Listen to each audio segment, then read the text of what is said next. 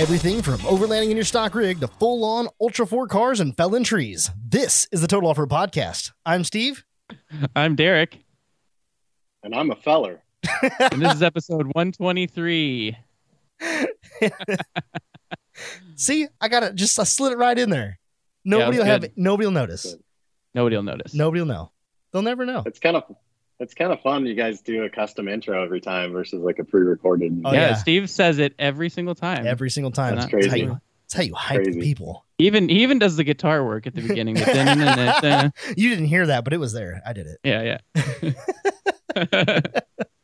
We are recording clearly, but we have a feller who also does Ultra 4 things. Or at least he claims to do Ultra 4 things. I could be wrong. You want to introduce yourself so that they at least maybe have an idea who you are? My name is Kevin Jones, maybe more commonly known as Ultra 4 Jones.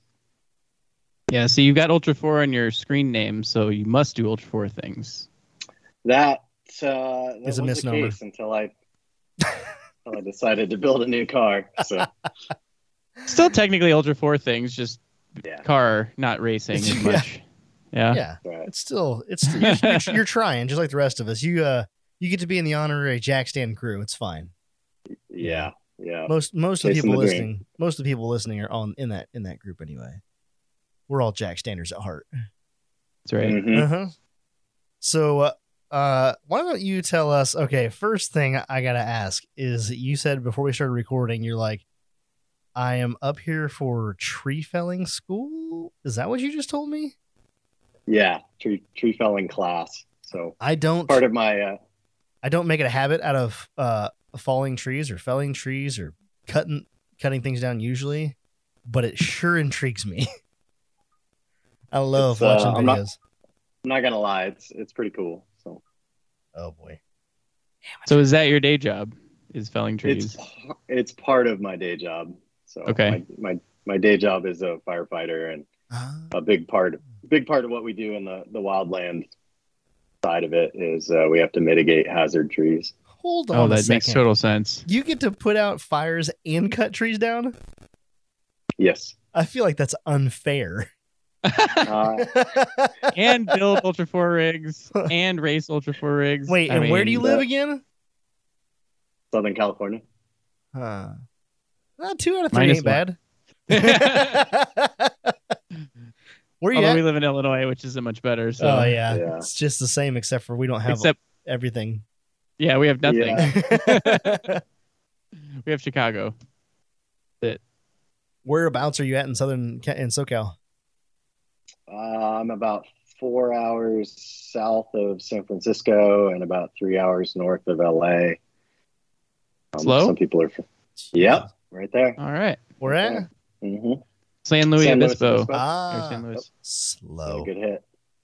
Roger. My Trevor, my best man, went to school at Cal Poly. So right on. I'm like, that sounds like in the right spot of the.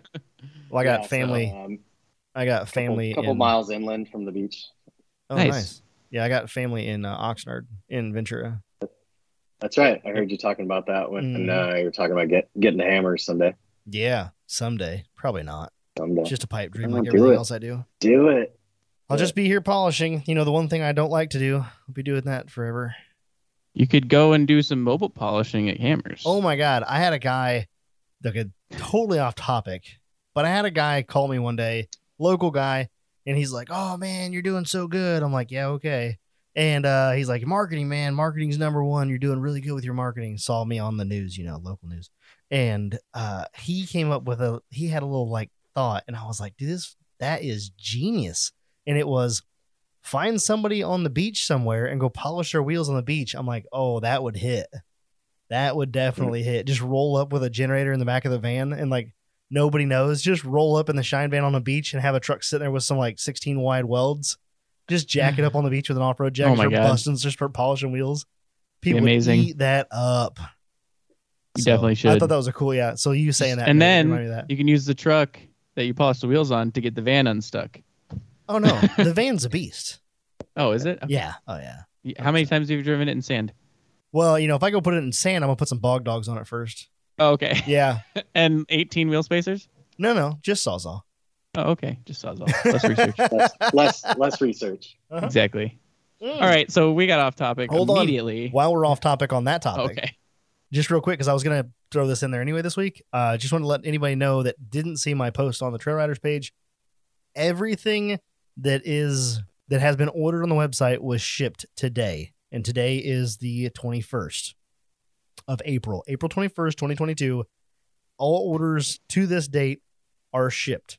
So if you don't see that within a couple weeks, let me know. Reach out. Just shoot me a message on Facebook or whatever, because you should be getting your stuff. That was a good off topic. I'm Useful sorry. information is what I call that. I apologize for the wait. All of you that had to wait for your stuff to come out, you've got lots of goodies. Extra goodies came in your stuff. So be grateful, I guess, or thank you. Be grateful. Thank you for your business, and you're welcome. Yeah, that. So anyway, okay, back to things. Back to felling of the trees and putting out fires. Mostly just felling Sure. trees. What do you want to know? Pines? What kind of trees?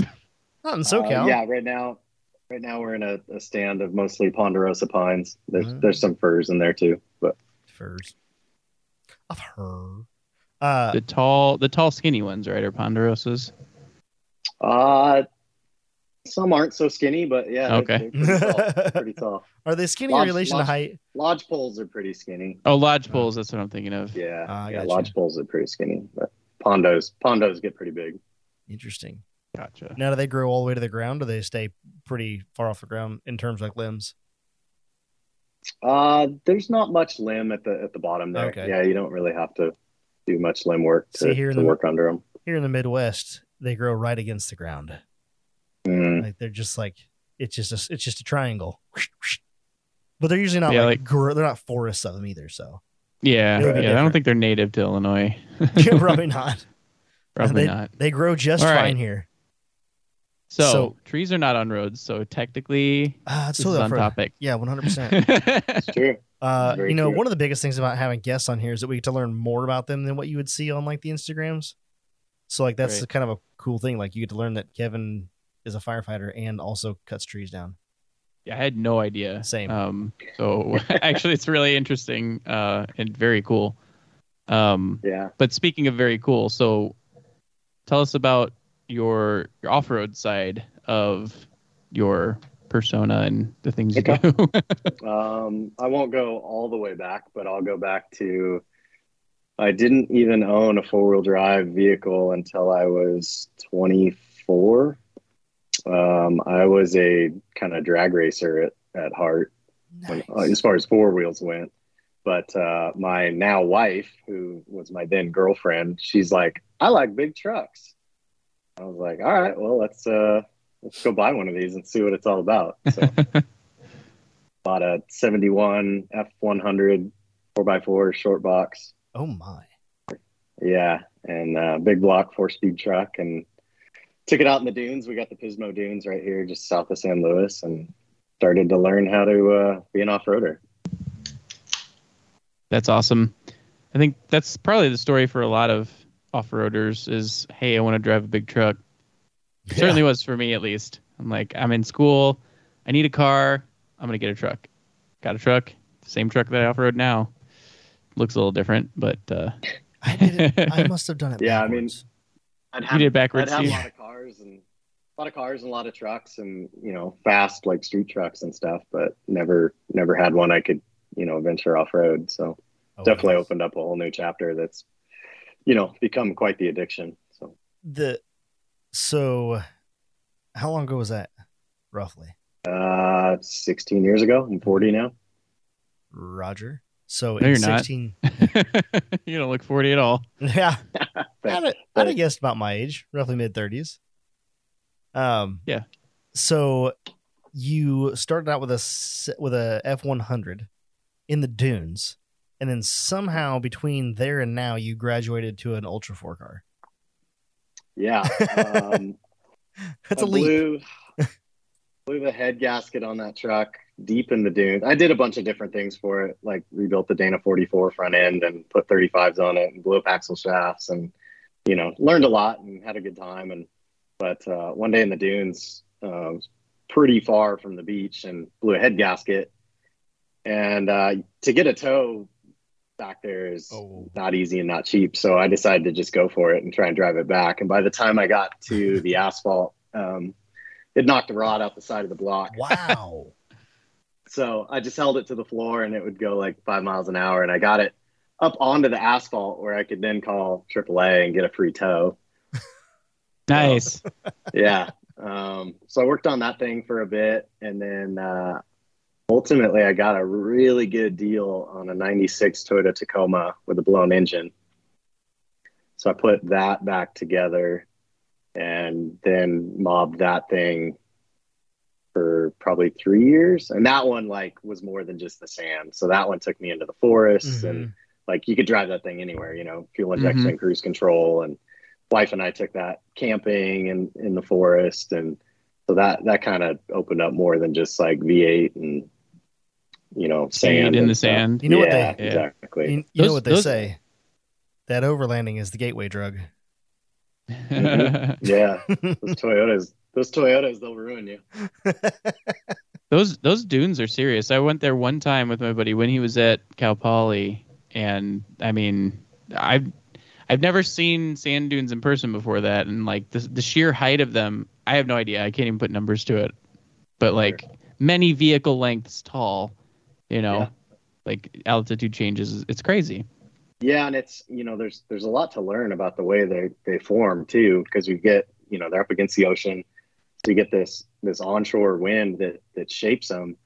So the side of the dune facing the ocean is always very soft in its shape, but the inland side has these very pronounced drop-offs, and that catches people a lot when they're not used to it, and they'll roll up the soft side and then they'll just fall off the steep side. And, oh my gosh! Yeah, wreck their stuff. Whee! Yeah, we were on ATVs because he had his Duramax at the time, but it was stock, and I think at the time they were cracking down on something. I can't remember what it was. This is 10 years ago or more. But we were like, all right, we'll rent ATVs, and that was fun. But it's crazy. You also feel super exposed. You don't have even a cage around you on an ATV. This is kind of at the onset of the side by sides taking off in popularity. So they had them, I think, but they were expensive. Not that they're not now, but yeah. But it was cool. So yeah, I get the dunes addiction. And it's kind of a mixture of your drag racing and off-roading. It made for an easy transition because horsepower is king in the sand. So that part of it made a lot of sense to me. But yeah, the exposure out there it's pretty high. I mean, weekends get pretty nuts. 3-day weekends. There's, it's not uncommon if there's a fatality for some reason or another. So wow. Yeah, midweek if you can go out there on a nice weather day, it's a really cool experience. It's something that not a lot of people get to. I think there's dunes in Pismo, there's dunes in Glamis, and there's a place in Michigan, but they're not everywhere. And if you get a chance, it's pretty fun. Silver Lake's not too far from us, Steve. No, it's not. That's the one. Yep. Someday. I was going to say, it's funny to listen to you just talk about that because my uncle, who I was talking about going to Hammers with, he is kind of living the same story as you, a decade later in life, but he's been drag racer forever in all muscle cars all the time. And then they got a little sand buggy, a little Vita powered sand buggy, little rail. And they've had it for a few years. And then recently picked up last year, I think, he picked up a Toyota 4Runner and has been just going ham with it. I think he's got a set of solid axles for it. And it's getting a cage put in it now because they almost rolled it a couple times. Every time they go out, he's like, yeah, I got to put a cage in that thing because we about went end over end and that got a little sketchy. I'm like, yeah, I'll bet it did. And so it's fun. It's fun to watch him start to get into off road, but Is he doing it at the dunes, or is he doing like trails and stuff? No, he's too? in trails. They're going trail. Oh, okay, because I was like solid axle. He's trying to get me on the dunes only. I'd probably stick IFS, but he's trying to get me to go out there for Rubicon. I was like, all I have to do is rent a house on Lake Tahoe for Jess and Owen, and then I can go do whatever I want. That's the stipulation. It's not too bad. I looked it up. It's like $230 a day. Get your house, especially right if you do it with like a couple families. Yeah. Get a big VRBO and do it up. That'd be helpful. Yeah, just Airbnb. But yeah, that would work if I could get that organized. But that'd be sweet. And then all we got to do is ship Derek's truck out, right? Yep. Then, that's right. I'll meet you guys. I'll meet you guys there, and we'll do the Rubicon. Yeah, I'll just go buy There's a slew of people that would want to come on that trip that are already out there too. Oh yeah, it'd be crowded. Oh man, it'd be crowded. We'd have a line, but it'd be fun though. It'd be fun. Yeah, what does it normally take to do the Rubicon? A couple days, right? 30, 40 minutes. It depends on how you do it, but I mean, full disclaimer, I have yet to do it. So all right, it's on my list this summer. I'm gonna try, and that little sidekick I picked up, I'm gonna try and get that thing up there and beat it up. And then that will eventually turn into an Ultra 4 car, yeah. I think that's the progression, right? My wife keeps going like, "You're gonna sell it, right? You're gonna sell it, right?" And I'm like, well, we should probably make sure it works first. Yeah. So I guess then on that topic, how did you get into Ultra 4? Sure. So when I was living in a different town, starting my adulting phase, a friend of mine saw all the automotive stuff I was doing in the garage. I was fixing that Tacoma at the time. I had the F100, and he was like, "Oh, dude, we do this rock crawler thing." And I was like, I'm kind of into like speed. I'm not really into like the rock crawling, like. And he's like, "Well, you should check it out sometime." And I said, "All right, I'll do it." So I went over to his shop one time, and he had this square body Chevy, and it was like camo spray paint, and his front drive shaft was receiver tubing. Oh, nice. I was just so overwhelmed with like just the hackness of which, was taking place in front of me. Hey, it's fine. So it was cool. Like I like automotive, but I really had a hard time relating to this thing, It was a different world. Like it was a different. You couldn't world, take a square tube drive shaft down a drag strip. No. And that's not acceptable. But so then he told me this one time, "Hey, we're going to the Johnson Valley for this race. You should come with us. We're going to volunteer." And I didn't go, and he told me it was so cool. And then the next year came around, and I didn't go, and he told me it was so cool. And then they finally introduced the Everyman Challenge, and he said, "Hey, a buddy of mine's building a stock class, a Toyota for the stock class." And I said, "That sounds cool. Like, now you're going to be like a part of it. You're not just going to be a spectator." Yeah. So he came back from that year, and he told me just the wildest stories of like finishing this thing on the lake bed, and the radiator hose popping off, and they took turns peeing in the radiator, trying to like fill it up and go farther in the race. And so then I was like, okay, all right, I got to go now. Yeah. So I went the next 5 years, and that was starting in like 2013. And I went to help them race, and we would volunteer on 4,400 day. Mm-hmm. And I just couldn't believe, like, I had in my head, like I was going to watch rock crawling, and instead, like, all I heard was high compression engines running on race gas, and, just like that audible sound of like 500 plus horsepower. Yep. And I was like, you didn't tell me this part, Yeah, so right. It appealed to, the drag racer in me that like now had a 4x4. I was like, okay, let's check this out. So yeah, how can I go fast, not just on sand, but in rocks too? Right. That's awesome. I spent a solid 5 years, I guess, helping him, coming home from Hammers going, I'm going to build one of these. And then life would kick in, and job and responsibilities and family and mortgage. And it didn't happen. It didn't happen. And then one day I came home, and saw a car for sale, and it was 20 minutes away from me, and it was cheaper than any other car I'd ever seen. And I told my wife, I was like, if I don't do this now, I might not ever do it. So, And then you buy your first. Yeah, she cried a lot, and then I bought a Ultra. I once cried a bunch of times. Yes. Yeah. That's funny. How long ago was that? That was 2019. Okay. Bought it. Yeah. That's so funny. what was, I mean, what class was it in? Like, what was the specs? Sure. Like motor, stuff like that, the cool stuff. It was, so the reason it was cheap was because it was a very old chassis. It was actually built on the East Coast, and it was just kind of a trail buggy. And then Hammers became a thing, and the guy that had built it modified it to hold a bigger fuel cell and kind of turned it into a quote race car. And then at some point it made its way to the West Coast.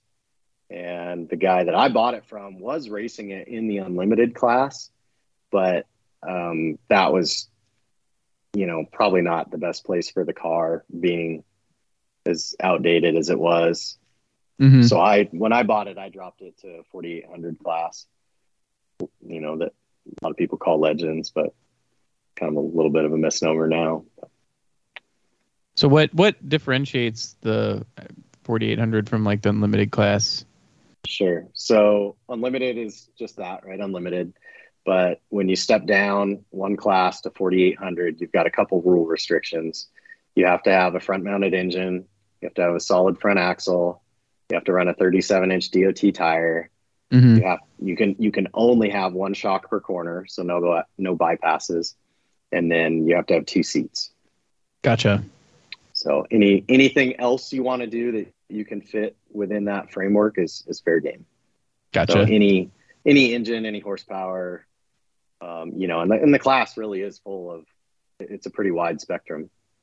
Yeah, I've definitely seen the small ones with probably a little bit less horsepower, and then the big ones with probably a lot more horsepower, and they're all competitive in their own way, right? Right. And then the IFS ones and the IRS ones, and then the solid axle fronts and rears, and there's no like formula that like this is the way, right? It's kind of like, it's even just, I mean, I always compare it to like off-road Formula One, right? Everybody's trying to push, well, I guess more so in the unlimited class. Yeah. But there's rules, and the rules are meant to be kind of bent and skirted and massaged. There's like, and that's what's cool, like appealed to me too, because I've just been a lifelong gearhead and wrench and whatever. It was, there's no really tight framework. So if you think you can do something better, go for it. You know? There was recently a new vehicle entered into the stock class at the Moab race. And we as racers can challenge another car if we think it's, quote, illegal. So somebody threw a red card against this guy because in stock class, you're not allowed to make holes in the firewall. And somebody said he made a hole in the firewall and he put his air filter inside the cab.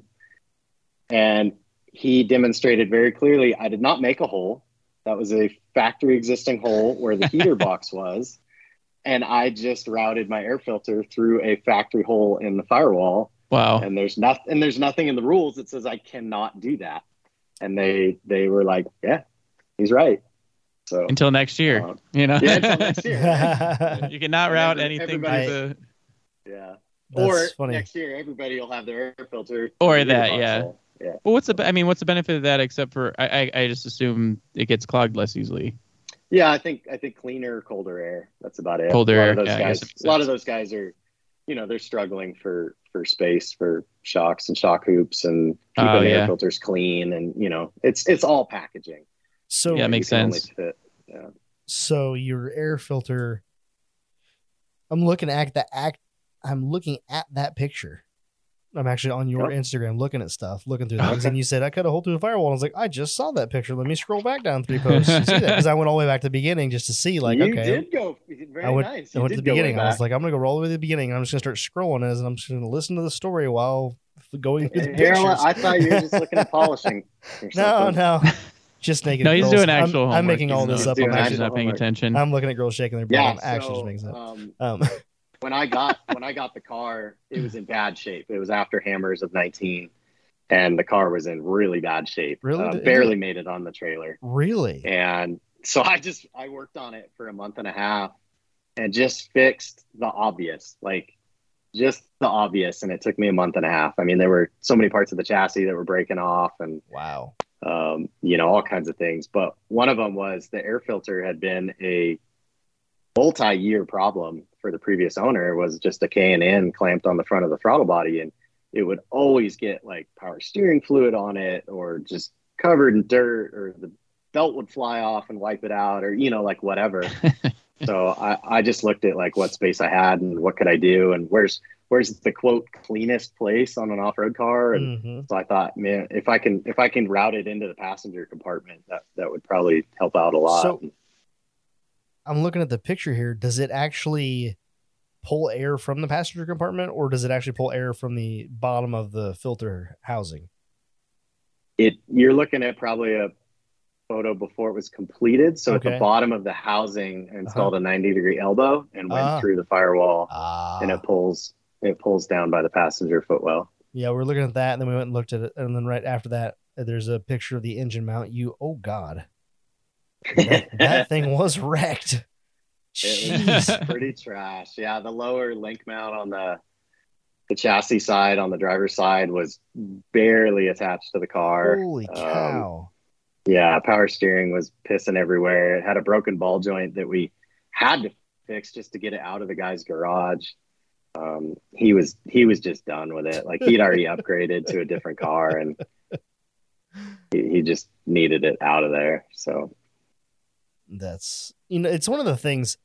That's the nice thing about buying somebody else's problem, is that they're just done with it. Like Ian, when Ian sold the buggy, it was 90%, and he was just done with it. And then somebody else buys it and it's a new toy. And so when it's a new toy, you don't mind dumping more money into it because you're excited about it. And that's what, and you go through and you fix all the little things that are wrong with it and you get them dialed in and you're like, cool, now I have exactly what I wanted, or at least close to it. And you didn't have to spend all the money building it in the first place.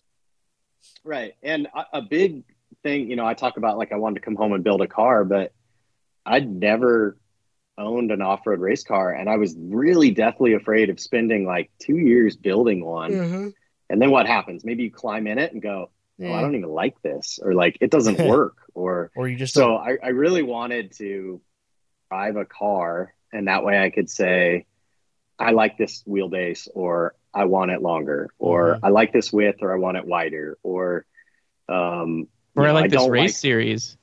Yeah. Can you imagine spending 2 years building a car and then being like, I actually don't really like King of Hammers? Well, yeah.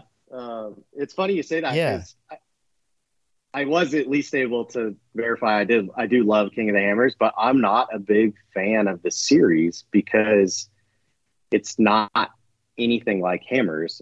I was really drawn to the endurance race, the conquest of like finishing this thing that so many people can't.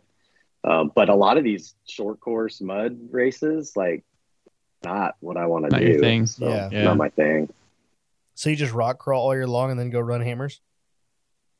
That's like, this was a big part of like why I need a vehicle like the Sidekick in my life or something, is if you're truly racing a car with any like real ambition or seriousness, you can't be wreck wheeling it. Yeah. Like, there's not time between races. You can't afford to do the damage to the car. That thing serves a purpose, and its purpose is to show up at a race ready. And then when it comes home from a race, it gets taken apart and it gets prepared for the next race. And, there's probably some people disagreeing with me, but that's makes sense to me. It's funny. Like, this is exactly the content that we needed. There were some people that were wanting this exact thing, like race content. Like, yeah, you're right. It's built specifically for racing. For me, that doesn't do a lot for me, because I'm like, oh, you mean it? I shouldn't be upset about this, because I'm like, oh, you mean it just sits it has to quote unquote sit in the garage, in between races, because you can't go out and break it and stuff like that. Not that Right. mine does anything different, but because I know somebody's out there saying that right now, like, oh, so yours sits on jack stands in between wheeling. But yeah, it's interesting. It's a different perspective, and for somebody that wants to race, that's okay for them. Like they're okay with that being the case, that this is a race car and not a rec wheeler. You know what I Right. mean? Yep. Yep. Yeah, I mean I watch guys wreck wheel the race cars, and I did it a Uh-huh. little bit in the short time I had that car, the couple of years I had it going. We took it to Fordyce, my wife and I. I did a couple like play trips to the desert with some buddies. But as I would go back through and work on the car to get it ready for a race, like that wear and tear is visible. And then like the worst case is some of it's not visible, like Oh. when I broke an outer stub shaft in the Moab race, like every thought went through my head of what have I done to contribute to the failure of this part Uh-huh. in a race, and it's you spend so much money and so much time getting to a race that it's not like rec wheeling where you Yeah. can just be like, oh yeah, just if something Just goes, go it home. goes. It's like, Yeah. yeah, I mean, you spend a bunch of time and a bunch of money, and you get the commitment of friends to come out there to help you. Mhm. Yep. And you owe it to yourself and your family and your friends to like show up as absolutely prepared as you can be. Yep. What a different situation from rec wheeling. You know what I'm saying? Yeah. So Yeah. much difference. But yeah, that's cool. It's awesome. It sucks that you have to think about that. You're like, oh man, was it something I did out here on the course, or was it that 3-foot rock I tried to scale last weekend? Right. Yeah. I mean, you got to think Yeah. I about mean, it like. Go when ahead. I went to Fordyce, I didn't have a race coming up, and the car was still in post race. Was it coming out of? It might have been post hammers condition, and so the car was already pretty worked. Didn't have anything coming up, and I let it have it. Like I drove that car harder at Fordyce on a couple rock walls than I would in a race, because like if it broke that day in that moment, like I didn't really care. I needed to go through the car anyway. But yeah, it's a completely different mentality. And honestly, like I've heard other racers tell me, it takes the fun out of wheeling as soon as you go racing. And there's some truth to that. But I mean, I tell you what, I've crossed the stage at Hammers twice, and that's a pretty hard feeling to beat. I'll bet. I bet. That's the Yeah. thing. Like, it takes the fun out of wheeling, but it sure doesn't take the fun out of racing. That's right. You know? Yeah. So that's it's like I said, it's a different mindset. It's a different want. You know what I mean? Yeah. And you have to you have to go where it is that you want to go. Now, for you, you Right. kind of want to do a little bit of both, and that's why you have a specific vehicle for that. Yeah, I definitely like to get to the point where the race car could be completely disassembled. It's in the middle of, trans getting rebuilt, axles getting serviced, all these things.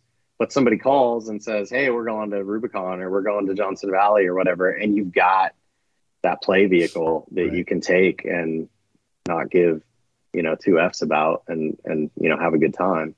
And then when you come home, you can go back to serious mode and, do race car things.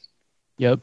Now, I think I always wonder, because I heard we were at the Badlands one time, and there was somebody with, I don't know if it was an actual Ultra 4 rig, but it was a LS powered 2 buggy on stickies. And it wasn't Ian. This is pre Dime Piece.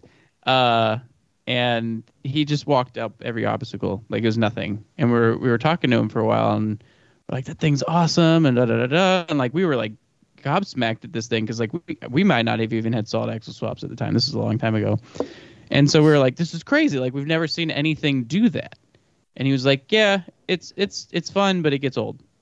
Like, when you have too capable of a rig on a not difficult trail, or even a difficult trail that it's just way overbuilt for, it takes the fun out of it. And he was like, yeah, I have another, like, I forget what he said it was, like a Jeep or something, like on 33s. And he's like, I actually have more fun wheeling that at the Badlands than I do this crazy built thing, because there's a challenge. So I think you probably have some of that with the Sidekick now. where it's, Yeah. obviously you can't just walk up everything like an Ultra 4 car can. Right. Yeah, you're absolutely right. And I think like the most recent example of that for me is if you guys saw the little cheap truck challenge thing we did out at Johnson Valley was when I run Clawhammer trail out there in the race car, it's 5 minutes tops, like trail top to bottom or whatever.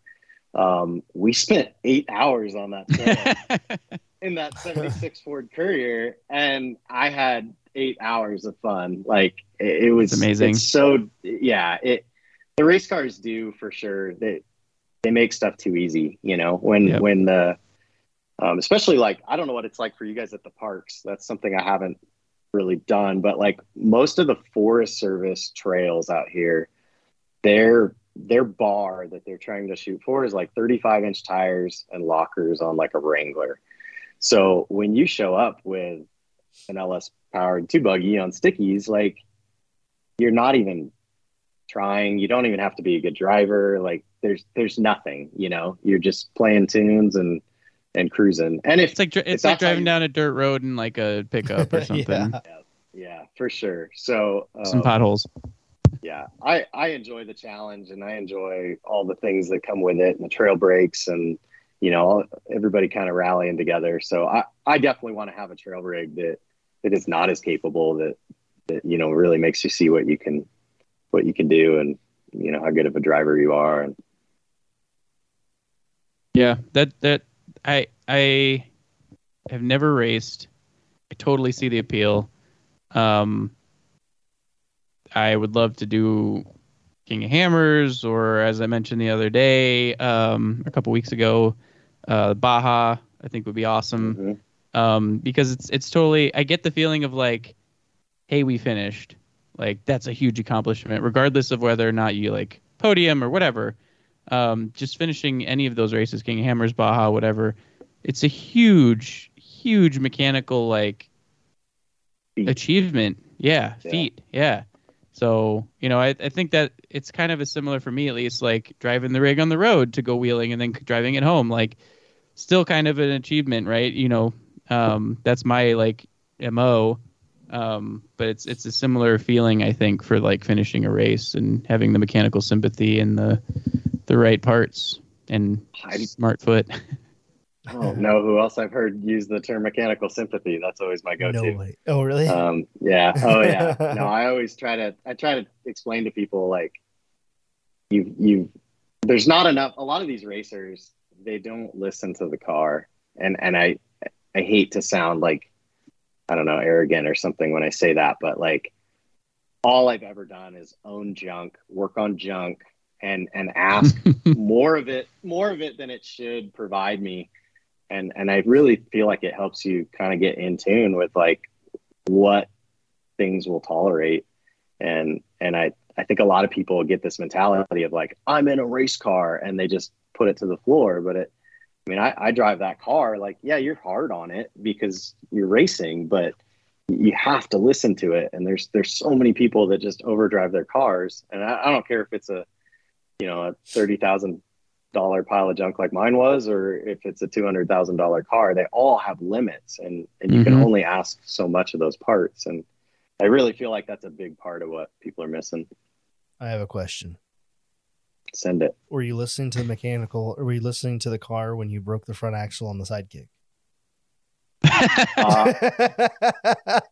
He didn't quite speak the language yet. So I didn't break the axle. I bought the Sidekick that way. Oh, okay. Oh, okay. Yeah. I broke the 76 Ford Courier that I then got rid of to bring the Sidekick home. But yeah. No, and I was blown away at like how good that little Courier did, because I thought like, well, maybe the key to like longevity in this is like we need to just kind of be pussies and just winch everything. But then I was like, well, screw it. We're out here to have a good time. Let's drop this thing and see if it'll make up the sled. Is the front axle underneath the Sidekick a Sammy front axle? Yes. Okay. And so the new one is also a Sammy. I see it's got the ball knuckles on it. Yep. Yeah, What do you it's call that thing? so the sidekicks. I'm still learning the whole Suzuki world. You know, Mm-hmm. that's nothing I've owned before, but the sidekick is the same as the Geo Tracker, and they were all IFS. But a really common swap was to put a Sammy front axle in it on leaf springs. There was a pretty sweet one on UA 2020 side chick Side actually. chick.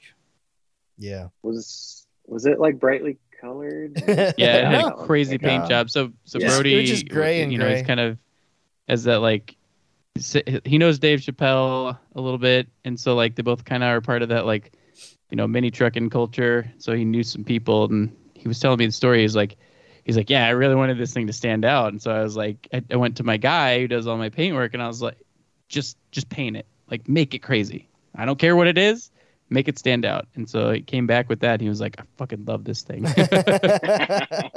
Yeah, it definitely stood out. Yeah, Yeah, it was you know pretty about capable that. too. He was riddled with power steering issues the whole trip, which was sad, but they were troopers, man. They fixed that thing every time quickly that it broke. It was good. Yeah, I think you talk about, Derek, the accomplishment of like driving your truck there and back and stuff. And I spent the last several years before the race car like doing that with the Tacoma left, and then I got my F-250, and that thing, like, that truck was my baby until the race car showed up. And you know, I always prided myself in like it would tow the travel trailer up into the forest, and we'd camp for a week, and I'd do some wheeling and stuff, and then hitch up the trailer and drive it, you know, drive it all the way home again. And it doesn't matter, in my opinion, if you're racing or doing that, but like just overcoming like and doing things you probably shouldn't do, like that's a pretty fun way to live. That's an interesting way to look at it too. Like having mechanical sympathy because you're doing things with the mechanical thing that you shouldn't be doing, like driving a car over rocks that are size of small cars. Right. So that's awesome. So your racing career. So you've podiumed twice. No. I'm sorry. Podium is not the right word. You've crossed the finish line at King Hammers twice. Yes. Tell us about that a little bit. Okay. So the brief surmise of the racing is it was recommended to me to race something before Hammers. Like, don't show up to Hammers as your first race. And I said, I totally get it. Couldn't agree more. So there happened to be an Ultra 4 race in the desert, like 4 hours from my house. Didn't have any rock technicality, but it was going to be a several hour race. And I was like, perfect. Be in the car. We'll be beating on it. We'll find out if parts fall off or, you know, if the seats are uncomfortable or whatever. So if the engine throws a rod, like first time you hit 6,000. Right. So we started dead last because we had no points, and we finished fifth. And I was like, "Oh man, dang, like, that went really good," you know. And my wife was like, "Great, now he thinks he's good at this. You know? just what he needed." This is not how this was supposed to go. Yeah, she was like, I was hoping deep down you were going to just fail miserably. And then I figured at least it was a 50-50 as to whether you would give up or like go all in. Yeah. You know? But she's like, when you did well, she's like, I knew you were going to, you know, be on a high. Yep. So then we went to nationals in Reno, and the car broke in practice. Front drive shaft came apart, I should say, and took out a front brake line and knocked a hole in the exhaust. And okay, fix up the drive shaft, cobble together a spare, get it back in there, get a brake line, go out for practice again the next day. And the rear third member comes apart. The pinion support comes out of the 9-inch, stays attached to the drive shaft. The whole thing whips around, breaks the transmission in half. Oh my gosh. Just like done, like, you know, several $1,000s in like the blink of an eye. So winch the car back on the trailer, go home, do some post-race analysis of like what that was. And it turned out like I hadn't been through the third member yet. They took the bolts out of the pinion support.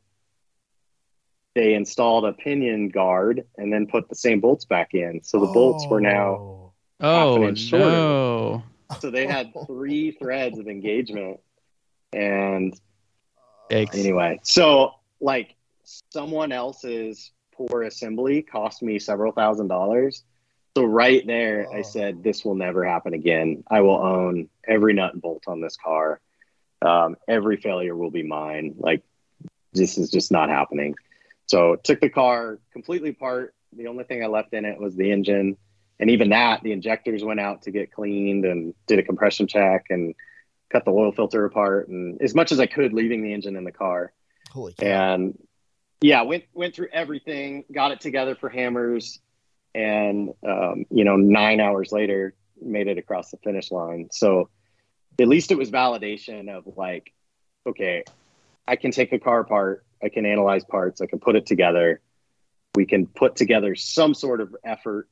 Whether we're competitive or not, like, I'm not even going to argue that, because we weren't, but we got the car there. So moved forward with that, but then COVID wiped everything out. So 2020 was kind of a bust the rest of the year. And then up came, Hammers again, and took the car all the way apart again. Same thing, left the engine in, trans got rebuilt, looked at the transfer case, rebuilt both axles, all that stuff, made a couple little changes of the car just for, safety and comfort and all that stuff. And we did it again, and we did better. So at that point, I felt like I'd made the car as good as I could make it without, just cutting it in half. And at that point, you're like, man, this tubing is way old. It's undersized per current specs. Like, every part of the car was a compromise. So I just made the call to start over. Yeah, makes sense when there's that much on the list of like, this needs to be fixed, Yeah. and you start adding it up, and you're like, Yeah. ooh. And it's Yeah, not at even some just like unbolt it and replace it. Like, you can't just unbolt and replace the whole frame, Yes. cage, whatever. Yeah. Like, it's Yeah, starting like, over. I was looking at, okay, well, I don't like the 3-link front end. So we'll cut the front of the car off and build a new car, or new front end, 4-link it. Mm-hmm. Well, I don't like the back end, that it's 3-link and not trailing arm triangulated 4-link. Okay, so we'll cut the back of the car off. And then it's like, well, the middle's still really tiny tubing. Like, it's probably not safe at 100 miles an hour. So, Oh, it's like, I need to just walk away from this thing. man, Project Creep was rough. Yeah, for sure. Inexpensive. Do you ever use, I'm just curious, do you ever use the argument when your wife, has something to say about what you're doing with it? Do you ever just look at her and be like, listen, I was into race cars before you started this? So our little running joke is, in addition to like going fast in cars or whatever, was I always rode dirt bikes. I always had dirt bikes. I raced amateur motocross just for fun. Was never any good, but just that sense of adrenaline and competition and all that was really good. And she used to complain back in the day about me buying dirt bike tires all the time. She's like, you just bought new tires. And I'm like, yeah, they're only good for like a weekend or two, Wow. And then we got the race car, and she sees some of the parts bills for that. And she goes, if you go back to racing dirt bikes, you can buy as many tires as you want. She's like, I'll never complain again. I was like, it's too late. I was like, that ship has sailed. Dirt bike, Oh, man. Yeah, that's how many great. dirt bike tires can you buy for one set of race tires? Yeah, you could dang near buy a bike. Yeah. Yeah, it's Tires, no, just buy a whole new bike. Yeah, that's what's hard too, is you go rec wheeling, like, you could take tires with patches and plugs, and you can take compromised parts, and like, you don't care, you're gonna have a good time. But again, when you saddle up, registration fees and all this stuff, it's like, you don't want to take subpar parts. So No, you're replacing stuff that's probably okay, but probably doesn't get you across the finish line at Hammers. Yeah. So or why would you risk it?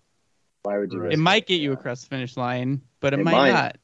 Yeah. And you have your best chances if you start new. Yeah, it makes sense. Yeah. Do you work with anybody? Like, do you have any companies that you're able to work with for, parts or something like that? I've been really fortunate that, people have paid attention, I think, to how hard I'm working at this, and how hard I hit the social media game, and try to like work on my own self promotion and marketing. Mm-hmm. And I feel like it's paying off. So I've got, a tire sponsor, Nexen Tire. I've Nice. got a wheel sponsor with Raceline Wheels. I've got Yukon Gear and Axle for, all the rotating assembly stuff. See, Derek. And I don't, yeah. I should've- don't have my list. It's actually how Derek and I ended up talking. Yeah, a lot it more. is. Was pre UA. You Right. see, Derek. I should have called Kevin when I needed a Raceline hookup the other day. Called the wrong guy. Yeah, we did. Steve, I don't know. You can tell it yeah. if you want. He hit a race line with a drill bit, basically. Not A exactly. few hundred times. No, that's not what happened. That's not what happened at all. I had a I just customer. made it up in my head. I had a brand new set of wheels, Raceline Renegades in the shop here, and I had one on my new machine, and I didn't have one of the settings set correctly on the machine, and it dropped the wheel, and it dropped it onto the edge of a 1/2-inch plate steel, so it's got a real nice gouge in the front and back of the lip on it. So it's going to the welder tomorrow morning, and I ordered a new one. There's a new one sitting in the shop. So, but it sucked. I was hoping to use that opportunity to maybe get hooked up with somebody at Raceline. And when I called them to try to do that, they just kind of like, you can get on the website and order one. I was like, all right, well, you can fuck off. So I guess I'll get my wheels from Vision now. Yeah, I mean, honestly, like it's so. I mean, all these relationships too. They're like, it's not what you know, it's who you know. There's a ton of that. There's people with a lot better deals than me that don't hit it as hard as I do, but they just, know people. They were buddies with that guy back in the day or whatever. And, and then there's people that do better than I do that don't have some of the deals that I have. And they're like, what the heck, man, you're not even like racing the whole series. And it's like, well, maybe I put more effort into the few races I do, or even when I'm not racing, like I've got so much content coming out of the garage time, which is a great time to, like Rough Stuff Specialties. They've really paid attention to what I do, and they're coming on board like more and more all the time. That's awesome. They just, they are out there for the builder. So a lot of race car owners use Rough Stuff parts, but they're not showing like the build aspect of it, or maybe the driver of the car doesn't do the building and the welding like I do. So, there's a lot of unique partnerships that you can make doing this, and they don't all have to be, a sticker plastered on the side of the car. Right. I think that's the biggest misconception everybody has, is like, oh, put your sticker on my, door and you'll give me stuff. It's like, they're not all like that, No. Makes sense. Yeah. There's no, like one size fits all. You do this, this, and this, then you get sponsors. It's up to the sponsor. It's up to the driver. It's up to maybe the networking, and then also a little bit of the luck of the draw, I'm sure, right? You got to be at the right place at the right time and talk to the right person at the right time, and just having a good day. Not a shitty day. Yeah. So. Sometimes there's a spot vacated, or there's a little bit of budget money, at some weird time of the year, and if they pick up the phone or whatever, the hard part's getting in touch with kind of like your story, Steve. Like, you call the 1-800 number, you're not going to get the right person. No. If you email, sponsorships at xyz.com, it's going in the trash. Like, the amount of replies I've gotten from the generic emails are pretty much zero. It's once you get a hold of, Derek L at, XYZ company, now you've actually, you've got a hold of somebody, and you might, like, I had a great, like, the story of my relationship with Dynatrack is kind of funny. I was in like the pre-race season mode. I was sending out hundreds of emails, sponsorship proposals to everybody. And I emailed Dynatrack, and I got to the right guy. I had his email, and I wrote my proposal, and it was very clear. It was, I have a Dynatrack 60 in the front of my car.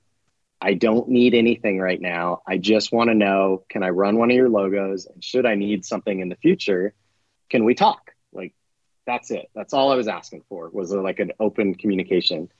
And I got this response back that said, "I'm sorry, at this time we can't fulfill your request. We can't do whatever." And I was so like angered because it was obvious they hadn't like truly read it. And I replied back, and it was a little bit heated, but like I said, I was in the middle of like hundreds of denials or whatever, and I was like, clearly you did not read what I wrote. I wrote, "I do not want anything from you. I just want to put your sticker on my car." and and it was really funny, but like that opened up the dialogue. Like that actually got us on the phone, and he's like, what are you doing? And I said, he's like, wait, okay, we Wait. don't want to help you, but I'm intrigued. I'm intrigued. And literally that was the hook. And it started a really good relationship with Dynatrack. And every time I finished a race and I needed something from them, they were all on board helping me. And Awesome. it was really cool, So I never cease to be amazed with like, some things get ghosted and some things just work out. So It's insane. It really is. yeah, it really is. Yeah. Yeah, Can't be, I mean, it's like the algorithms, like you can't make sense of it. You just have to Yeah. you just have to cast it out there and see what happens. Yep. I'm Yeah, slowly figuring persistence that is out. key Mhm. no matter what.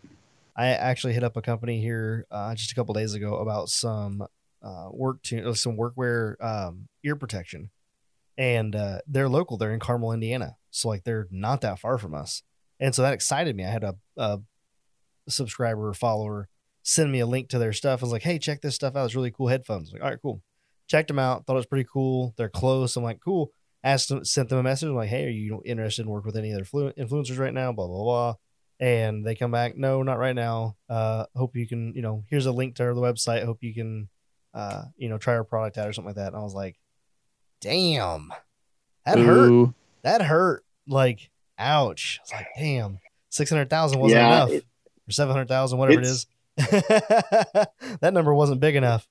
Yeah, it's hard. And I think a lot of companies miss the boat on the potential too for them. Yeah, I mean, possibly. I don't know the retail value of what you were asking for, but like your reach, in my opinion, is pretty far. I wasn't So- asking for anything in the beginning. I was just asking if they wanted to work together. Yeah, right. Like, I Maybe didn't you need ask to for- respond and say, "Hey, I don't know if you read my email, but Yeah, it was. Yeah. I will say it was. It was through Instagram. It was directly through their Instagram. So it may not hurt for me to go through and send them a media kit via email and try that again through a different avenue and see if they want to play that One game. of my I should just keep poking at them. one I of really my, want to. I really want to try their stuff. They got some cool stuff. Like they've got headphones for work or whatever that have Bluetooth on that, and then it has a plug-in for a microphone on it, so you have a boom mic. And then they also got some really nice, rated earbuds that are for working in loud environments and stuff like that. oh, nice. It's a $200 set of earbuds. So Do they have echo canceling systems? Steve? I should check into that probably. is it compatible? Is it compatible with Discord? Yeah, I'm sure it exactly. is. Yeah. Yeah. For the yeah, listeners, one of my- spent like 40 minutes trying to get Discord working, and finally we're back to Teams. So I can put my headset on and we can do Discord over mobile. I just can't record it. Yep, that's the problem. That's the whole issue. The listeners won't hear it if we don't record it. So Good for us, not for Sorry, anybody else. Kevin. Anyway. Yep. But yeah, so like getting sponsorships and working with that, like I agree. You're kind of right with the whole. It's not what you know, but more who you know. And if you get to, it's cool about going to events because you get to bump into people that, that are in that, and you're like, hey, so you work for Raceline? Can we talk? Meet them over drinks or something like that at the bar, and all of a sudden they're your best buddy. And hey, look at that, you've got a set of wheels coming. Sure. It's nice when that sort of thing goes down. Yeah, like my non-endemic sponsor, Rod and Hammers, Slow Stills Whiskey. They're local. Happened to have like a mutual friend with the owner, and I was like, "Oh, Rod is just a startup whiskey company," and they shared some with me, and I was like, "Oh, Rod and Hammers, that's pretty cool." It's like they'd go good with King of the Hammers, and like cars have connecting rods, and like he was intrigued. He's not a car guy, and he was like, "What do you mean?" And I showed him like my Instagram. I showed him my Instagram, what I do and everything, and he goes, "Oh, I gotta show the boss," So that's awesome. That one just kind of worked out organically. Honestly, just same way, casual stuff, and they're all about it. They just they've got a lifestyle type of brand, and they just want people that are out there, living life. So That's cool. If you want examples of what not to do and you're trying to get sponsors, check out the letter U sponsored on Instagram. So good. So good. So freaking good. People are just like, it's got to just be copy and paste. Like I'm copying and pasting, and like, just like writing out this whole thing. And the person's like, do you even know what we sell? Right. And they're like, I just want it. It's like, wait, you're asking for something that has nothing to do with what you want to do. It blows me away too, and that page highlights it, like how bad people are with grammar and spelling. Mm-hmm. My mom was like, she was on me as a kid. She was an administrative assistant. Like I couldn't write a birthday card without putting, a comma in the right place, type of thing. So it goes a long way. It does. It really does. Like everything I do, I try to be as professional as I can about it. I try not to curse on camera and on audio and stuff like that. People know that happens, and that's a part of our lifestyle too. But like, I try to be as clean and professional as I can. All of my, written literature, like I try to keep it super clean, and I try to conduct myself appropriately. And I think all those things add up to, these companies, they want to align themselves with, a clean image for the most part. There's obviously some out there, but you always have to have your professional side and then your personal side, and like, this is the personal side for me. This is the what? This is the personal side for me. The personal side. Yeah. Well, you haven't sworn much, but I think it's because we're trying to match Kevin here. Not a ton. Yeah, we keep it pretty. I think we keep it more mild in the main, and then the Patreon is a little more open. Yeah, but that's probably. Well, what's funny is, I obviously spend a lot of time in the garage, and that's usually when I listen to the podcasts, yours and everybody else's that I like, and which is just ours. Just yours. It never fails. The minute my daughter walks into the garage, like sure enough, like the F-bombs just start flying. Oh man. And I'm like, here I am trying to raise my daughters as clean as I can. And hold on, just get corrupted one podcast at a time. But I'm gonna share a little thing with you. My little man is gonna turn 2 next week. And he has been walking around the house, and I honestly don't know where he got it because the way he says it. But dude, he'll get on a tirade. He'll just start dropping F-bombs. Fuck. I'm like, I have never said it like that around him. Like, I probably let it slip a time or 3, good. But like not like that. Like it's bad. I'm like, whoa. And Jess is like, she feels like a bad parent because of it. I'm like, You're like, no, I'm the bad parent, Jess. Yeah, it's certainly me. Yeah, I don't think she says it. It's definitely it's caused it with me. But with that, like every time he says it, she glares at me and she's just like, "This is all your fault." And I'm like, you know what? It's not that he's almost 2. Like, it's just it just is what it is. Well, I like it. I don't know. Too. They always say, "Did you hear what your child said?" All of a sudden, it's not our child. It's always your child when something's wrong. You did this. Matter of fact, I did. High five, buddy. That'll get him riled up. So I just want to apologize about that. So if your daughter starts swearing because of me, I apologize. That's all good. They're gonna hear it eventually, right? Feel free to send me an invoice for counseling. The solution there is to just listen to podcasts that never say the F word, which at least on the off-road podcast, I think everybody swears. For the most part. Even Tyler and Jimmy now. For the longest time, Tyler was very clean, but he kind of started to let it slip. Trail chasers were trying to not be explicit, and Cody would always go through and like edit out and timestamp when Jose would drop the F-bomb, and then finally they just gave up. They're like, screw it, we're explicit. Let it fly. We got an email really early on. Somebody was like, "Oh yeah, I really loved your podcast until it went explicit." I'm like, "Well, I can unmark it explicit. I just choose to mark it explicit because we do cuss from time to time. Like it does happen, especially when Ian and I would get together. It was first 35 seconds every time.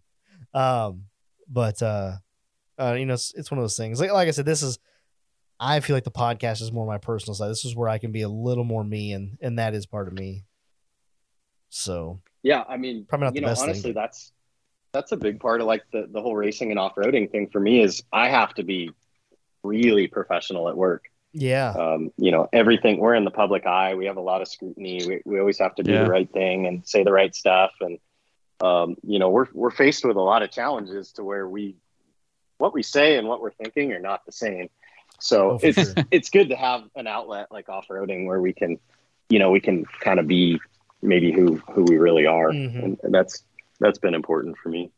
Yeah, that's a huge deal. Like with my industry, with what I'm in, I deal with all blue collar and truck drivers and farmers and stuff like that. So yeah, you hear some pretty colorful stuff. Oh yeah. Yeah.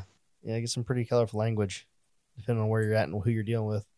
But anyway, what else you guys want to know? What are we talking about? What's the power plant in your new one? Okay. I'll talk about the transition a little bit. Yeah. So, I didn't feel my car had much resale.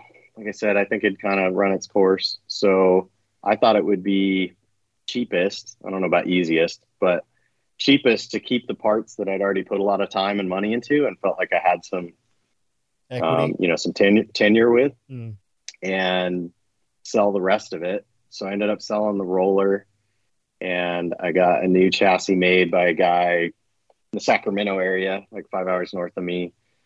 TAC One Fab built me a chassis. So that's a partnership. Did you say TAC Life Fab? TAC One Fab. Yeah, you don't want to be part of TAC Life Fab. Yeah. Then you show up at your first race and the trans cross member falls out. The TAC Life. If you know, you know. If you don't know, go back to the earlier episodes. There you go.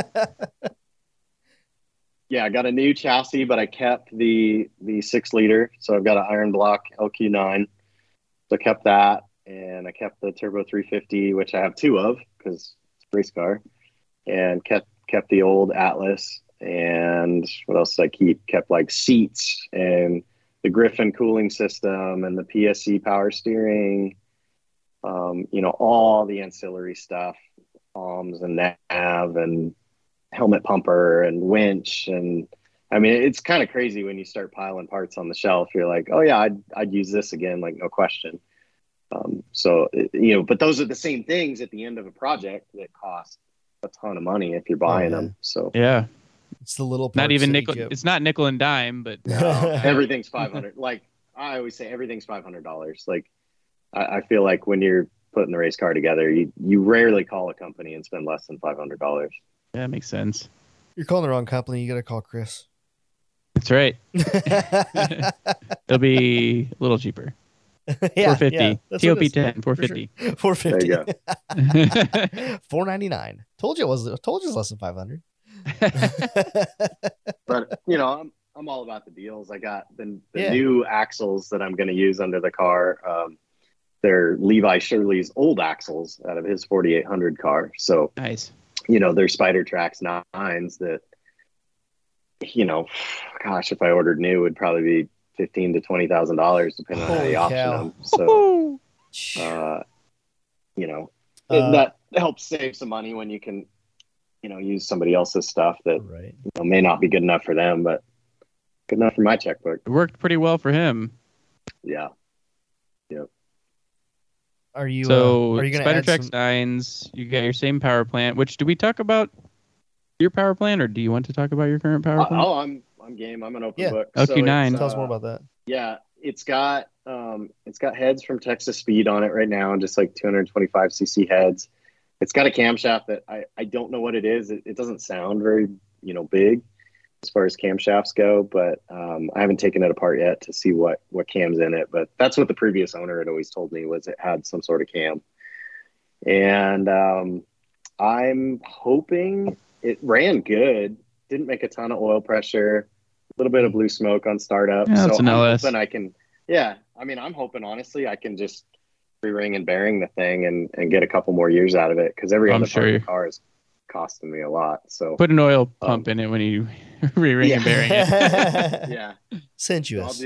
I'll do stuff like that. I'll hopefully re-ring and bearing it, throw a couple new parts in it, see if there's a better camshaft profile that we can grab. Yeah. But otherwise, like it had really choked down 1.5-inch block hugger headers in it. Oh my! So I've got a used 8-to-1 header system that Ooh, I'm really yes. going to try. I'm going to try really hard to use, because if you've ever heard an 8-to-1 car, oh my God, It's pretty- so good. Didn't we have that sexy. conversation? We here? talked about that on Yeah. a recent episode and And blew we- Mike's mind, right? Yeah, yeah. It was a He few. was like, "That episodes doesn't ago, but sound yeah. like a V8." Yeah. And we're like, "No, Yeah, that's it the really beauty doesn't. of it. No. Sounds like an F1 Yeah. car." Yeah. That'd be awesome. So I'm hoping just with better flow and exhaust and maybe a different cam profile and better intake. It had the truck intake in the last car, but Mhm. these headers go up and over the top, and so I got an LS2 intake. I think I picked up Oh, did you? used.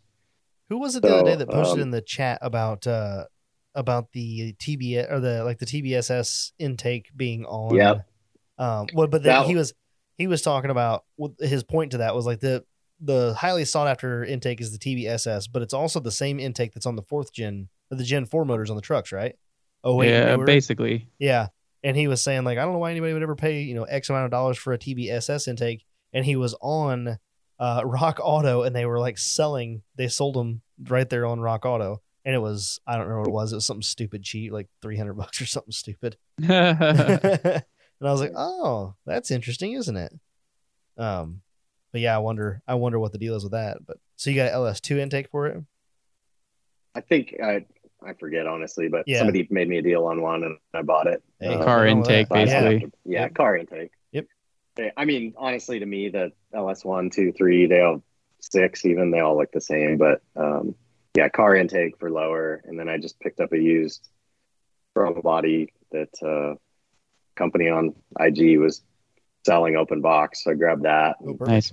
So it's going to be cobbled together. But like I always tell people, for hammers, like it's not horsepower.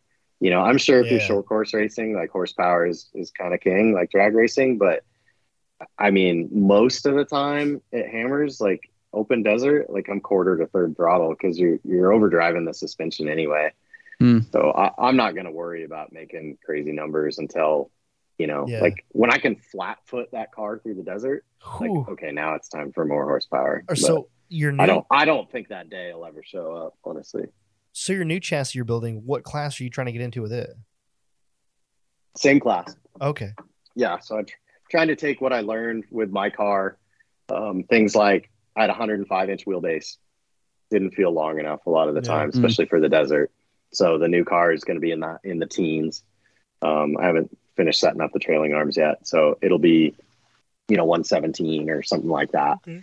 I wanted it longer. I wanted the lower center of gravity. I wanted it a little bit wider. So the track width is going to be, with these new to me axles, it's going to be, I think, about 3 inches wider. Should be about 85 outside of tire. Okay. I'm going to try and get the belly height a couple inches lower. The old car was 20, shoot for like 18. Just try and make it, lower, longer, faster. Right. You Similar like shocks and spring. Well, not springs, but maybe springs. Yeah, so I sold the old shocks because, again, with that single shock rule, it's really like, that's what's kind of cool about restricted racing too, is it pushes the envelope for manufacturers. So ADS shocks is coming out with an internal bypass coilover, and Wow. they put a prototype set out at Hammers, and the car broke for other reasons, probably because he was going too fast on his shocks. But I'm patiently in line to get the first set of production ones, yeah. and then I can keep setting up the suspension on the car. But Nice. yeah, the ability to have some bypass technology inside the shock body, but still call it coilover. Just when you put the ADS shocks on it, just don't break the rear end, okay? I probably will. But That's in reference. That's in reference That's to a your reference Sterling. to my pickup truck. Yeah. Yeah, I always thought, I mean, it's funny you say that. Like, I always thought the Sterling 10 1/4, I was like, man, I'm never going to break this thing. But Yeah. apparently I broke it. So I thought the same thing about a 14 bolt, and then Yeah. got a little rowdy with the throttle at Harlan, and lo and behold, it bent the spindle. So go figure. With what size tire you run on that car? 37-inch is Okay. the max we can run. Okay. So Gotcha. yeah, I raced 3 races: Hammers, Moab, and San Felipe on the Nexen Rodian MTX, and I was, I tell people openly, I was really leery to try a kind of an off-brand tire, but I'm really sold on those things. Nexen's been around for a lifetime. They seriously have. Like, it's funny. I just found a Nexen in the wild the other day on some Silverado, and the thing was date coded like way back in the day, and it was all smoked. Weren't we bald and everything? Weren't we having a conversation about this with Mike about some manufacturer using Nexen, like Kia or like an that? OEM? Yeah, like an OEM using Nexen for their OEM tire. I don't remember who it was, but I'm pretty sure that there was at least one. Yeah, I like picking the Nexen reps' brain about like the industry, because like that stuff intrigues me. And he talks about how they call it an OE fitment. Yeah. An OE fitment is like the goal of every tire manufacturer, because I mean, if you can get your tire on whatever 100,000 Jeep Wranglers, like done, that's really good sales. Yeah. So or an F-150. Oh my god. Yeah, they're always striving for OE fitments.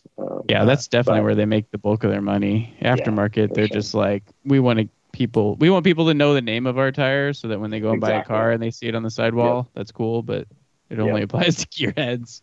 Yep. Exactly. It's not enough. So you've talked to the rep and you picked their brains when they coming out with 42. I honestly, like, right now their 37 is their big tire. Yeah. So they coming out with a 40 then, I guess. I know. I want a 40 bad because I want to put the F250 on 40s, and eventually I'd like to race 4400, and that's a 40-inch or whatever size you want class. So yeah, I'm hoping but he told me, like, the engineering side of that is a whole new mold. It's not just a bigger tire. It's like they got to retool the whole line to do it. Oh, for sure. Yeah, it was talking to, I don't remember who, somebody about Falken. They're the sponsor for UA. They have been for like the last so many years, and they have the 38, which is sold only to aftermarket, like to the UA people, and then like some races that Falken sponsors. But you can only buy a 37 if you just like go to a tire place or you go to Falken's website or whatever. And I'm like, but they need a 40. Like, who cares about the 38? I guess they're working on it too. But yeah, you're totally right. Isn't that something? Yeah, it's, everybody's trying it. There's a couple manufacturers now that have made 42s, right? And that maybe that's the new tire of like the 4400 class. But that's the nice thing about, that's what I like about 4800 too, is that, I mean, when you're limited to a 37-inch DOT, like, guys still find ways to spend money. I mean, there was a new $300,000 car out there this year at Hammers. Jesus. That's why I like use the term legends, like, with air quotes, is like, there's nothing legendary or old about that car. It's the latest and greatest that they can fit in the rule book. But that's hard. But and the other thing too, I mean, you just mentioned a $300,000 car, but you can probably be like 99% as competitive as that with half the cost or even a third of the cost or whatever, and then the 37s probably helps you run lighter, cheaper, hopefully cheaper, a little bit axles and drivetrain components and all that jazz. Right. I have one thing. 37s allow you to run 3 less lug nuts on each corner. Or in your case, Steve, all less lug nuts? Leave me alone. Leave me alone. I think you're supposed to retorque those or something. Yep. Never mind. Left the door open on that one. I really feel like 4800, if you, depending on obviously whether you put together your own car or you buy one or whatever, but I feel like the sweet spot to be competitive is probably around like $90,000. So when I'm trying to put together a car for 60 or 70, maybe, like, I'm going to do my hardest to beat everybody I can. I mean, we beat a lot of people we shouldn't in the old cars, and that was really fun. Yeah. I know the new car is going to be way more capable, and, gonna have to elevate my driving game.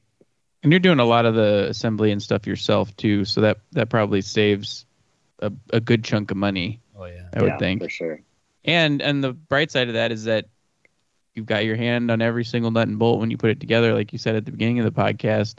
And that's key. I mean, that's invaluable, right? Then you know, A, it was done right, and B, how to fix it. If something breaks on the trail, you can get out and C, if it wasn't done right, it's my fault.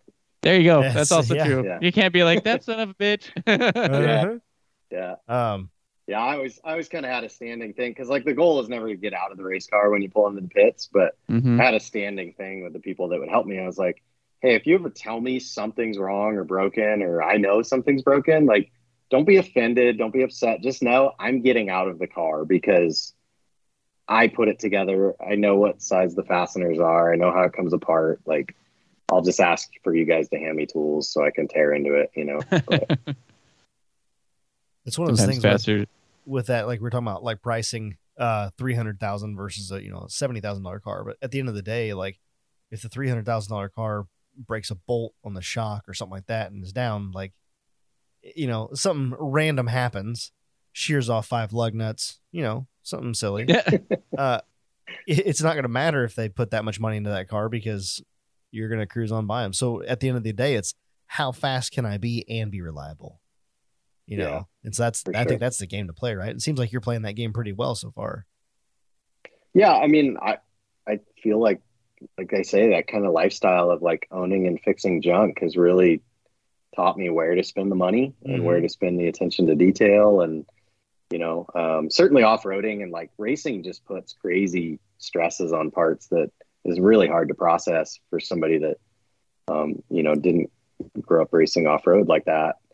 So like I'm constantly learning lessons the hard way too, I guess. But, when you find a new crack in the car, like how could that even crack, but they find a way, and you just try to be a student of that. You try to, I don't have a degree in metallurgy, but it's like, well, maybe if I make a bigger gusset, that won't happen again. So. Yep. We know some guys. Do we? I'm thinking about Bray. More gusseting. He's my go-to for cage stuff. Yeah, why'd this happen and how do I fix it? Is that red Ford Ranger? Yep. Limitless Fabrication. Yeah. He's doing Mike's cage, and we'll eventually do Steve's cage. And does good work. Just at this point, just kind of waiting for him to get done with Mike's, I guess. Whenever that gets finished up, then I'll start working towards getting mine over there and get it done. I wish Mike was on IG more. I don't really have a visual of his vehicles. I'm gonna have to figure out the Facebook or something. No, nobody does, and they're not on Facebook either. Good point. We should have Mike take a picture of all of his trucks because I think a lot of people have probably seen Snow Day, right? Right. Just and Total Off-Road podcast posts and stuff like that. Does he not have anything on Instagram? He does. Yeah. I think Snow Day's been on it only. Huh. I don't think I've seen the 91. Really? I don't think I've seen the Chevy. I definitely haven't seen the 08. So, yeah, we need to get him on him for that. So wait, you're saying that I have more pictures of his trucks on my Instagram than he does on his? Oh yeah. Without a question. I have more pictures on my Instagram of his trucks than he has on his. Okay, so I have to get him to step his game up. Like, all right, Mike, when you're out there in the shop next time and you're drinking a beer, just take pictures of your things and post them on the internet. That's right. Uh-huh. And if he's feeling really froggy, we'll have him bring him out of the shop on a nice sunny day, snap a pic, and back him back in. You're asking a lot. He's got to unplug the chargers. Yeah. These things don't leave the shop. They just stay in here. Oh no. Well, I can't pull the 91 out because it doesn't have an engine, but someday. I mean, he has there's pictures of it somewhere. You can share those. So we're closing in on the hour and a half mark. You guys want to shut this down and move it over to Patreon for a bit? Yeah, we definitely should. Okay, we can definitely do that. Get some more. Should we, well, Kevin, is there anything else that you wanted to on the main? Share? No, I mean, I would just probably like to do the self promotion stuff. Yeah, absolutely. Of course. Anybody that's not, if they could want to check it out and follow along at Ultra4 Jones on IG. It's also Ultra4 Jones on Facebook, which is pretty much a copy and paste for me at this point. And then most recently been working on a YouTube channel, Chasing 518. So just trying to Yes. kind of put out the content and stay relevant, and give people something to cheer on and root for. The underdog, We're going to talk blue about collar dude. we're going to talk about your YouTube when we go over to the Patreon. Sweet. I have some tips for You have a new subscriber right now. Hey, look at that. Nailed it. I've been slacking on the social medias, so I apologize for not knowing about your I YouTube get channel. I get it. Yeah. It's such a blessing and a curse. I have so many good deals and connections and so many things I've learned through social media, but the time suck it's so real. It's a lot. My family hates it, like my little child is always like, Daddy, it's like Instagram beer, and it's like, I don't know what I'm showing her, but you hope that, like, I just try to hope that my kids see that, like, you have to work hard for the stuff that you want. And I hope I'm showing them that kind of work ethic of, like, you want to go racing, you got to spend hours in the garage, Mm-hmm. Yep. You want sponsors, you got to provide them return on their investment. Like, Oh, for sure. I don't know. That's right. I like it. Well, thank you everyone for coming back for episode 123. I hope you have enjoyed it. Be sure to check out Ultra4 Jones on Instagram, and also check out all of our stuff over at TotalOffroadPodcast.com, as some of you will already know, and check out our partner companies there. Okay. Derek's holding up like a note to the screen so I can see what he's thinking. Check all that stuff out over there at on our website, and then also check out our partner companies: Complete Off-Road, Crawler Off-Road, Off-Road Anonymous, Morphlate, and there was more that I had to add to that. If you want to check out the Patreon, where we're going to go right now, where we have last week we had more of Marvin. We had Marvin on for an extra 50 minutes in the Patreon last week. And then we're going to head over there with Ultra4 Jones. There is a link right there in your show notes. If for some reason there's not a link in your show notes, maybe your app doesn't provide that, or wherever you're listening doesn't provide it, you can always find it at Patreon, www.patreon.com/Total Off-Road Podcast. It is explicit, so it will not come up if you search their website. I think the entry fee over there is $5, I think, minimum nowadays. So if you're interested in supporting us and a whole lot of extra content, there's probably close to or over. There's probably close to 100 hours of content over there as well. So if you're looking for some more content, be sure to go check out Patreon, and we'll add you into It's the old extra silly. Oh, it's extra silly. You're not wrong about that, especially if you decide to join the chat. Once you Oh my God. Once you sign up for Patreon and become a supporter of us, I will message you and ask you if you want to be added to the Facebook chat, where you can find a whole new group of friends that you never knew you needed. You probably don't need. Oh, no, you definitely need some of them. One. That's true. Two of them. So be sure to Just check kidding. that out if you're interested. And and Derek, do you have any last words? I do. I just about said, as always, stay grinded. Wait, what? Wrong tagline. Sorry. Different social media. Okay. All right. Well, going off of what Kevin said earlier, I would like to say a proverb, we'll call it.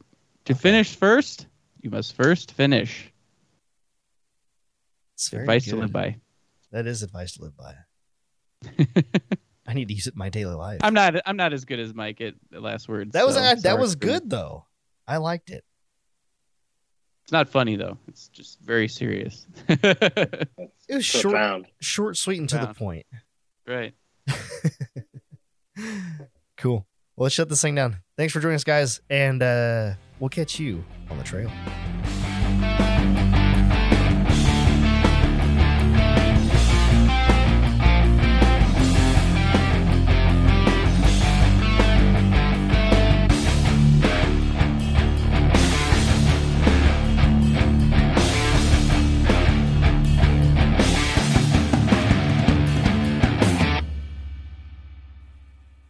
Everything from overlanding in your stock rig to full-on LS-powered Ultra 4 rigs and something.